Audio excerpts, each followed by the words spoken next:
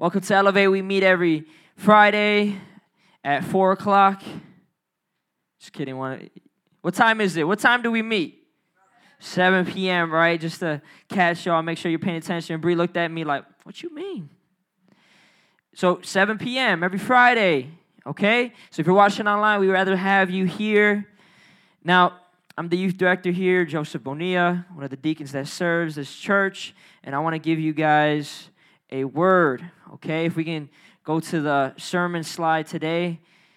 So we're in a sermon series called The Fall. Everybody say The Fall. And what season are we in? Did that on purpose. Did that on purpose, right? So we can remember the fall. So you can look back and you're like, man, there's that one sermon series. You know, I remember something he said. When did it happen? Oh, it happened in the fall. And then the sermon series was the fall. Isn't that kind of clever, Will? All right, boasting the Lord. Just kidding. I'm not boasting myself, boasting the Lord, right? It's not that clever. Listen, guys. Can you guys read that title for me real quick? Enter sin and death, right? So, again, I want to encourage you guys, right? This is a time where we're supposed to be reading our Bibles. If you have not done it yet, start a Bible plan. Read the whole Bible in a year. Read the whole Bible in a year. And you know what? A lot of times we make excuses like, oh, man, I'm busy. Listen, thanks to YouVersion Bible app, right? No, I'm not advertising for them. But thanks to the YouVersion Bible app, you can listen to the Bible. Literally, every morning, I listen to about 4 chapters while I work out. And I don't work out much because it's busy now. You know what I'm saying? You know, but I'm able to listen to it, able to stop, able to rewind. So we have really no excuse in this 21st century. If you're able to make a TikTok video, if you're able to watch TikTok videos, if you're able to go on YouTube, if you're able to go on Facebook, Instagram, Snapchat, Spotify, you're able to click on that Bible app and listen, right? But what I want to encourage you guys to do is read the Bible as a story, because that's exactly what it is. 47% of the Bible is narrative, and I went through that last week, not yesterday. Y'all weren't here yesterday, neither was I. But we went through that last week, okay? So what I'm saying right now is you should be reading the story. You should be intrigued, because this is a story that you're involved in, a story that your Savior is revealed in, okay? So let's all turn to Genesis chapter 4, verse 3. You see, as we're learning this story, we left off at it's a very crazy moment, right? It's a very crazy moment. Adam and Eve, right, mankind, had just been exiled from the garden. This creator, this God who meticulously created the world out of his goodness, had just cursed his creation and had just cursed the serpent. We're introduced to some characters here. And the characters, right, they're not doing so good. God himself, right, is blocking man from coming back to the garden. So they're wandering. But in their wandering, right, they're remembering that curse that God gave to the serpent. They're thinking on it. They're remembering it. They're looking back that God said that the serpent would be crushed. His head would be crushed, and that he would bite the heel of the seed of Eve. Everybody say the seed of Eve. See, this is going to be a big thing that we're going to talk about a lot, because that is something that's repeated throughout the Bible. And if you pay attention, if you look and you watch closely to the story, you'll see it over and over and over, these parallels, these themes. See, God is telling us the story to help us understand who the seed is and what he was supposed to accomplish. So Adam and Eve, mankind, they're casted off. They're naked. They're ashamed. They put clothes on. And they're trying to live outside of this garden. They're living outside the garden. They're trying to work now, and they're seeing how hard it is. And they decide to do what they were created for. And that means have a baby. So they have a baby, right? Then they have another. And these 2 boys are called Cain and Abel. Everybody say Cain and Abel. So Cain and Abel, everybody should know about him. And if you don't feel bad, right? But Cain and Abel, they're the first 2 sons. The first 2 sons. So So this is special. This is crazy. This is the first birth in this story. This is now life being given again. So now we're in Genesis chapter 4, verse 3. In this world outside the garden, they still have to tend the field, right? This time it's a lot harder. It's a lot harder. Not everything works out the way it should. So Abel, his job was to keep track of the flocks, to make sure he's the shepherd. Abel is the shepherd, tending the flocks, tending the livestock. And Cain, he works the soil. That means what does he do? He plants, he gardens. In the course of time, Cain, he brings some fruit. He brings some of the fruit of the soil as an offering to the Lord. And Abel also brings an offering. But Abel brings a different type of offering. He brings fat portions from some of the firstborn of his flock. Everybody say firstborn. That's another, what are we talking about? We're talking about seeds, offspring. Offspring's a big thing in this story, right? This is the firstborn that he's giving to God. And he's saying, listen, this is for you, God. The firstborn has a lot of implications in history for mankind. The firstborn is the one who receives all the inheritance. The firstborn is usually the one who is supposed to lead the legacy now. So this is important even for animals. And he gives his firstborn. Not only that, but this is the first one that's coming out. This is the next part of his flock. This is what he depends on, and he's giving it to God. So, this is a contrast in the story. What the Bible's saying is that Cain, he's coming, and he's not bringing his best to God. What he's saying, he's keeping the best for himself. And Abel is giving his best to God. He's giving his first to God. He's not concerned because he knows that even though we're not in the garden, we still have some type of connection to this Creator. And this Creator can provide, and this Creator is still good. You see, he's convinced that he can trust in this Creator. And remember, what I'm saying that the theme of the Bible is that it's God convincing man to trust in him. To trust in him. And Abel, he's convinced. So the Lord, he looks with favor on Abel and his offering. But on Cain and his offering, he did not look with favor. It means he was not impressed. He did not have any joy. He wasn't like, man, good job, Cain. So Cain, how does Cain react? He looks at that and he's like, come on, I brought stuff too. So Cain was very angry and his face was downcast. He was disappointed. He was ashamed. He was embarrassed. He was angry. And isn't that typical of man? When we're not rewarded for something we felt like we did, and we feel like we deserve some recognition, we feel like we deserve some praise, we feel like we deserve some favor, some worship, we get downcast, we get angry. And Cain was no different. So the Lord, he's not blind to this. Just like he wasn't blind to Adam and Eve when they tried to hide from him, he wasn't blind to Cain now when he was downcast. And the Lord says to Cain, why are you angry? Why are you mad? Why is your face downcast? If you do what is right, will you not be accepted? But if you do not do what is right, sin is crouching at your door. Everybody say sin. You see, now there's another character, and I say character. That's right, I say character for sin. Because sin is not always just an action. Matter of fact, it's using it as a noun. This story is giving a character to sin. And sin is a little bit different than the serpent. You see, sin is more of a beast. He's more wild. He's not as cunning. He's not as deceiving. You see, sin he isn't gonna just tempt you. This is after temptation. Temptation is already done. Sin, what he's gonna do is he's gonna devour you. He's gonna kill you. He's gonna destroy you. You see, he's not gonna play games with you. He's gonna take your life. And he's saying right now that sin is crouching at your door and it desires to have you. That means what does it do? It desires to have you, to possess you, to make you its own. It's not like the serpent. It's not. It's a different character. But what does he say? He says, you must rule over it. Isn't that what man was supposed to do? He was supposed to rule. Mankind was supposed to rule. But now, right, there's another character who's going to rule. That's sin. You see, sin is now going to rule. Now, Cain said to his brother Abel, let's go out to the field. While they were in the field, Cain attacked his brother Abel and killed him.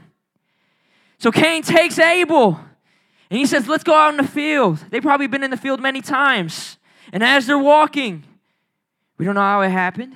Maybe Cain saw a rock. Maybe Cain said, Abel, why don't you pick that for the Lord? Why don't we bring that back to our parents? Might have said something along the lines of that. But all we know now is that at a certain point in this field, Cain grabs something, does something, chokes Abel out. We don't know for sure. He kills his brother. This is the first death. This is the first death. And what did God say? He says, surely if you eat from this tree, you will die. So we know there was something that happened, right? I won't get into it. There was some type of death that happened to Adam and Eve. But this is now death outside the garden. The first one. We're introduced to death now. And death isn't a character, but death is it's a part of the despair now. It's a pattern. It's a reality now. Everybody say reality. You see, what Cain just now did was something that was going to continue to be done. After generation after generation, brother against brother, father against son, mother against mother, family against family, nation against nation, neighbor against neighbor. You see, what he did right there was just start a pattern. Jealousy, of anger, of coveting. You see, before the law even happened, he had broke the law. He has sinned. Sin was already here. So now we're introduced to sin and death. But, right, in this world of despair, we still have hope. We still have hope. After Cain and Abel, there's evil men like Lamech, which is the son of Cain. There's evil people like the people of Babel. And then there's evil people like the generation of Noah. And I'm encouraging you guys to read that. But the generation of Noah was so wicked that every thought, God said, that they thought was evil. Every thought. That's not that hard to believe. That's not that hard to believe. In all seriousness, that's not that hard to believe.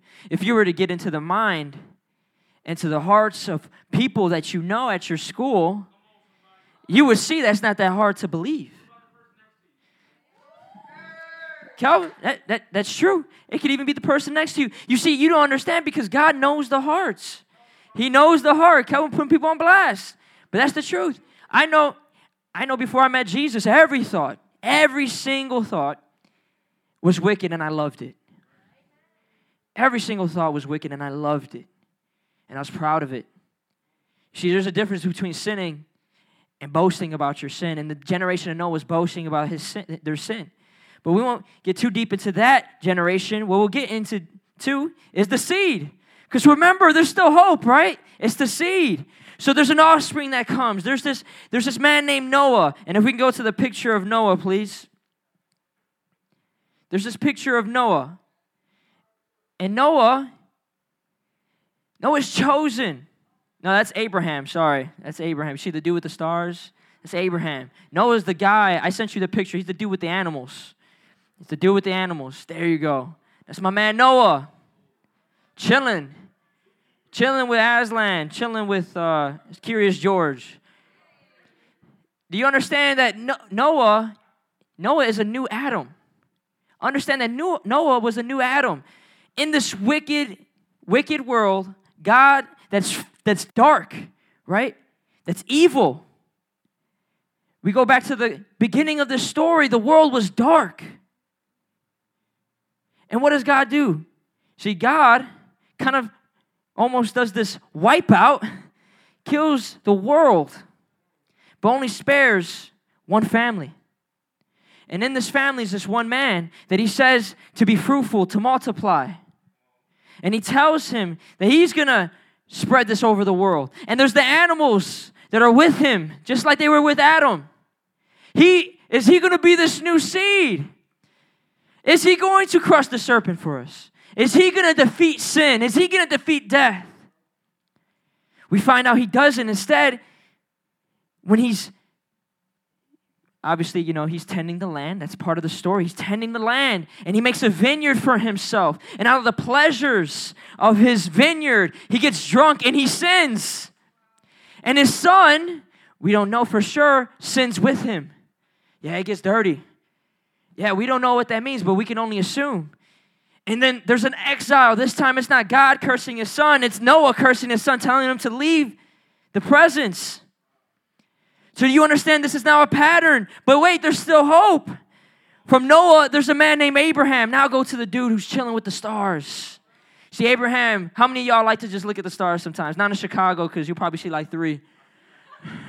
You probably have to stare real hard.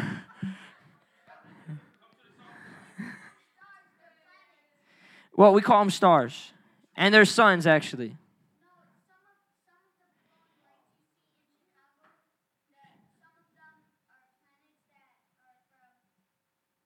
How far?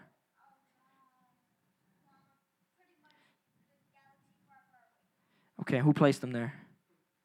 God. So, in that day, you know what they called them? Stars. But I get you.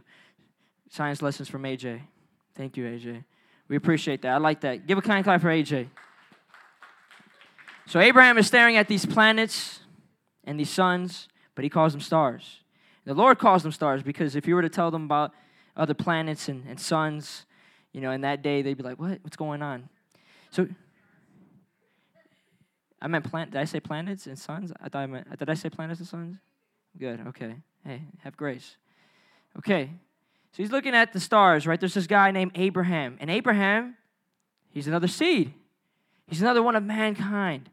And what he's doing is he's just chilling.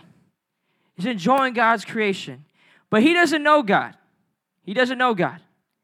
So now God comes and he chooses him just like he chose Noah. And he tells him that he is going to bless him.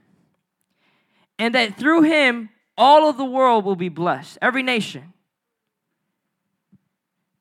Do you understand that it's just like in the beginning of the story? When God tells Adam to be fruitful and multiply. It's the same concept. God is trying to find this seed. And he chooses him. And Abraham, he receives and he obeys. He just simply believes God. He trusts him and he tells him to leave his pagan land and start worshiping him and take his family with him.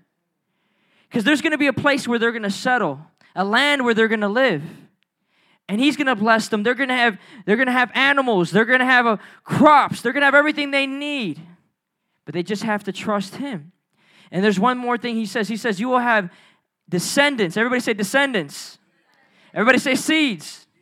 As numerous as the stars. As numerous as the stars. As numerous as the suns and the planets. As numerous as all of them. And Abraham's hearing this. He's a man that's probably in his 50s or 60s at this time. He has no sons. And remember what I said about the firstborn. He wants a firstborn. He wants someone to continue his legacy. And he says, God, I believe you. And he obeys him and he leaves his home. And he travels to go far to find this perfect place. Is he the seed? We find out he's not. We find out he's not. In his attempt to reach this place that God wants him to have and to possess, an attempt to see the seed come, an attempt to see that he sleeps with someone that's not his wife. And he has a slave child. He disobeys God. He's not convinced. His wife convinces him instead to sleep with this woman. You see the parallel. This mankind not able to trust God and instead taking it in their own hands. There must be something God doesn't know that I can know. It must be something good that God doesn't know that I could know. So just like Eve, Sarah told Abraham, and just like Adam, Abraham listened. And he took of the tree, he took of Hagar. And now there's a slave child. And they live like this for a while. Finally, God gives them this promised child. We'll get into the details of this person. Abraham's not the seed. But surely this promised child is the seed. His name is Isaac. He's not the seed either.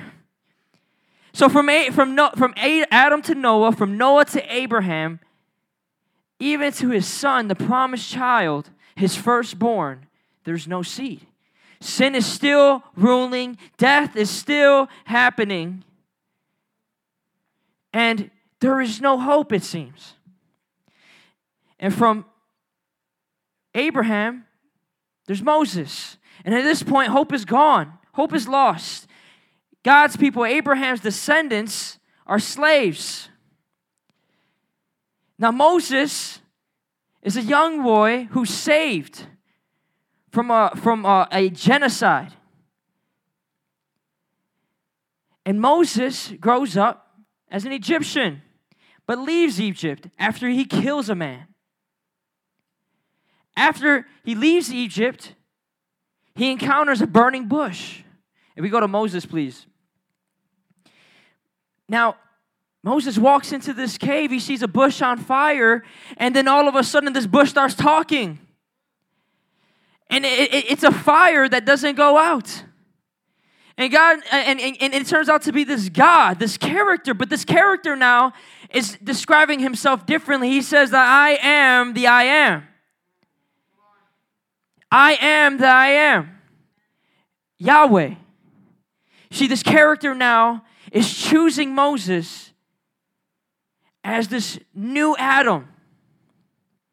And he's saying that you can know me now. I'm choosing you to know me. You see, how do you get to know someone? How does mankind know mankind? By name. You introduce yourself. So this is the introduction of the main character, God, back into the story of their life. And Moses, he's scared, but he ends up leading the Israelites by God's power out of slavery. And we see this miraculous thing. God uses this man, right? And he does this miraculous thing where he splits a sea. And God's people walks through it. Moses has to be the seed. He has to be. He's able to speak to God. He's able to get revelation from him.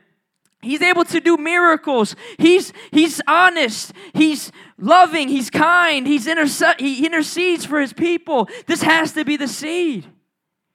But then one day, God is providing for his people. His people start to complain. They feel like there's something that they're missing, that God isn't giving them. So Moses listens to the people and he gets angry. And this rock that's pouring out water, he strikes the rock out of anger. And how typical of man. Out of anger, you strike a child. Out of anger, you strike your wife. Out of anger, you strike your brother and kill him. See, this anger that affected Abel now is affecting Moses, who we thought was the seed.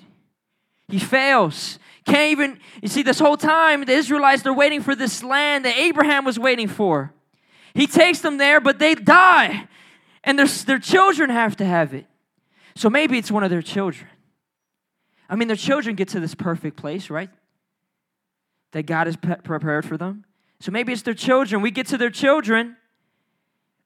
If we can go to David, please. And they continue to fail. They continue to fail. But there's this young man. This young man who is bold, who's courageous, who is convinced that he can trust God. And he kills an enemy of God's people. He becomes a king. God says he's a man after his own heart. Surely, this is the seed. He even says to God, God, I'm going to make you a place where you can dwell. I'm going to make you a place where you can rest in. Just like God rested on the seventh day.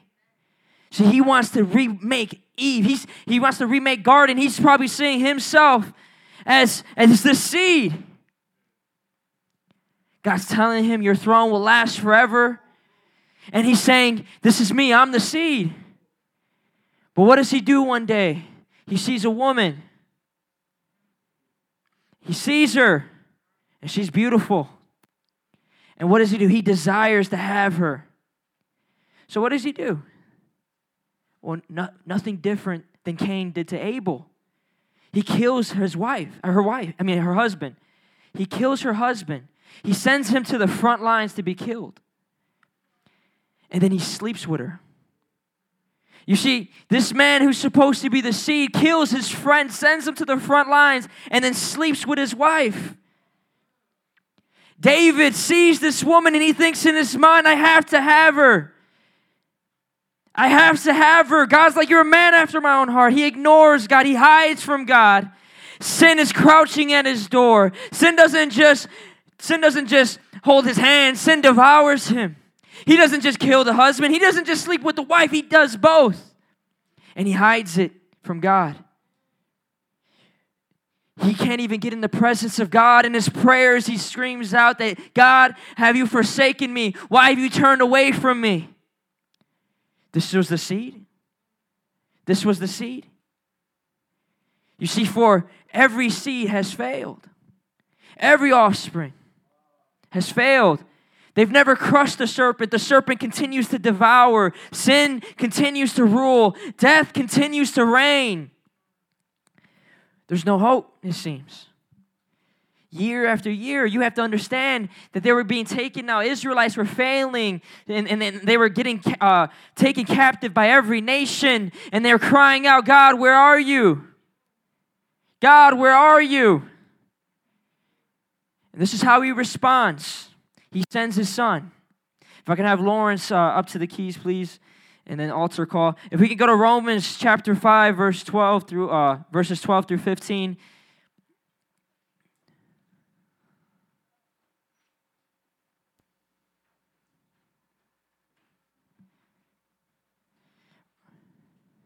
Romans chapter 5, verses 12 through 15. It says right here, therefore, just as sin entered the world through one man. Who's the one man? Adam. Adam is the one man. And death through sin. In this way, death came to all people because all people sinned. All people sinned. So what do we see from here? We see that all people now sin. All people sin. And all people die. Sin and death, the curse, is still effective for generations. But it says, to be sure, sin was in the world before the law was given, but sin is not charged against anyone's account where there is no law. Nevertheless, death reigned from the time of Adam to the time of Moses, when over those who did not sin by breaking a command, as did Adam, who is a pattern of things of the one to come. Understand what Paul is saying here, and if you guys could all stand up, please. You see, a lot of us, we've sinned without we've known we've sinned without even knowing the Bible. Understand that, because even without the knowledge of these 10 commandments, we've done what we know is wrong. Sin has ruled over everyone. You can talk to an atheist. You talk to a Buddhist. You talk to these perfect people that put themselves up so high on a pedestal. Sin rules over them. And death rules over them. Adam sinned without even knowing evil. Think about that. Adam sinned without even knowing evil. If we're waiting for someone, a lot of us, we put our hopes in people. We put our hopes in things. But all these things, all these people, they're fallen. There's only one person that can save us. And he's like Adam was. See, Adam was created, right? He was created. But how was he created? Good. He was created good, innocent, pure. So the only one, according to Paul, that can save us is someone that is innocent, good, and pure. Someone that sin has not devoured. Someone that death cannot rule over. And that person is the seed. Jesus Christ. Jesus Christ.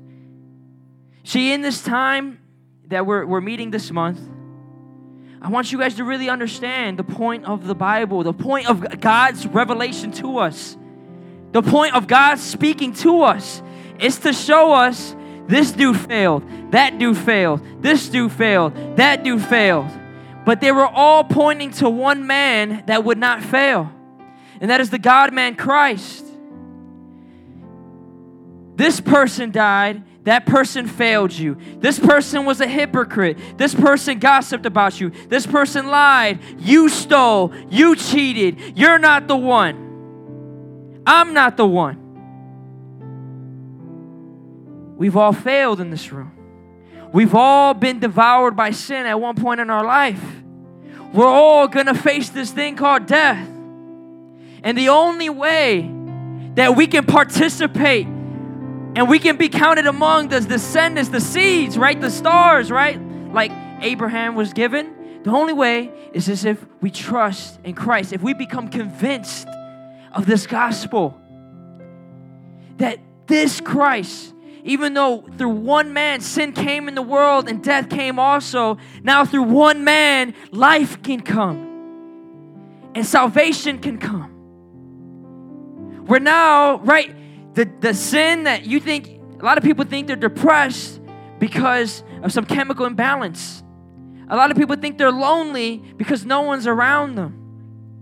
A lot of people think that people are committing suicide because of these worldly things, right? They didn't have enough money. They didn't have enough food. They didn't have enough, and they were just jealous of everyone else. Like, no, listen, understand right now that sin is the cause of all these things. Death is the cause of all these things.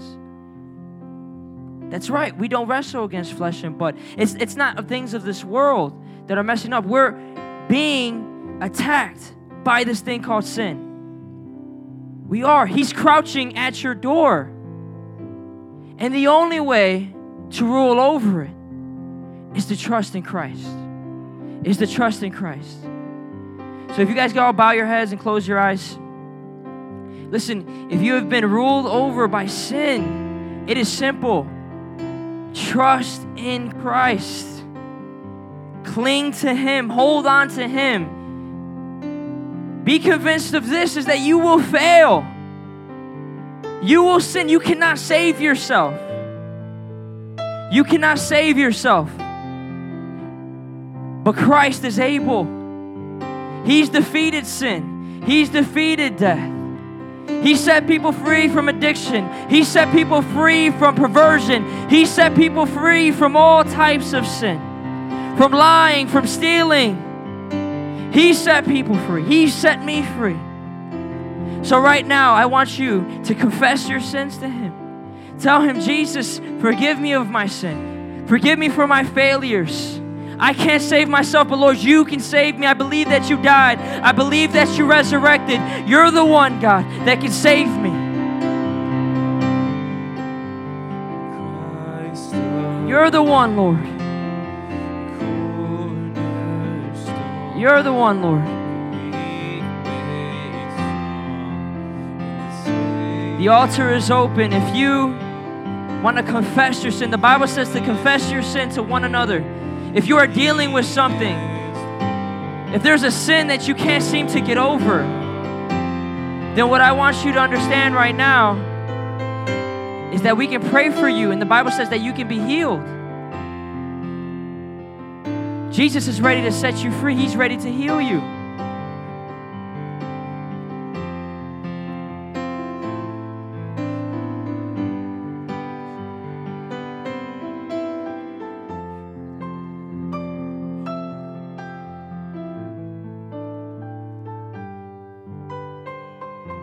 What God wants to do for you is something you cannot do for yourself.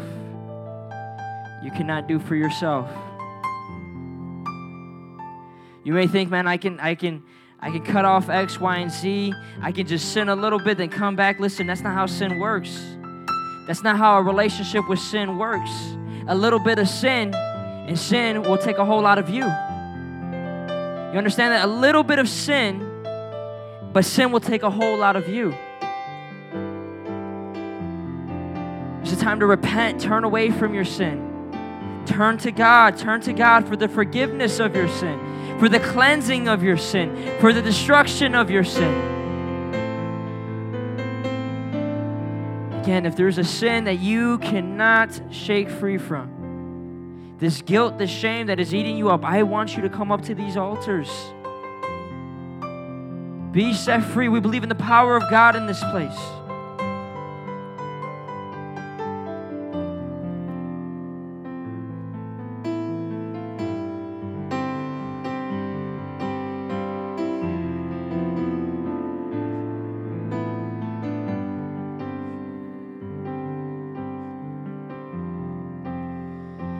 Heavenly Father, Lord, we thank you, God, that, Lord, you love us, and that, God, you prepared salvation for us, Lord.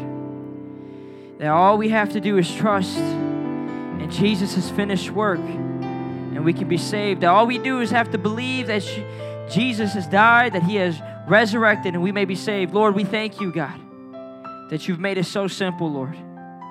We thank you that you've made a way, Lord, out of the blood of your Son.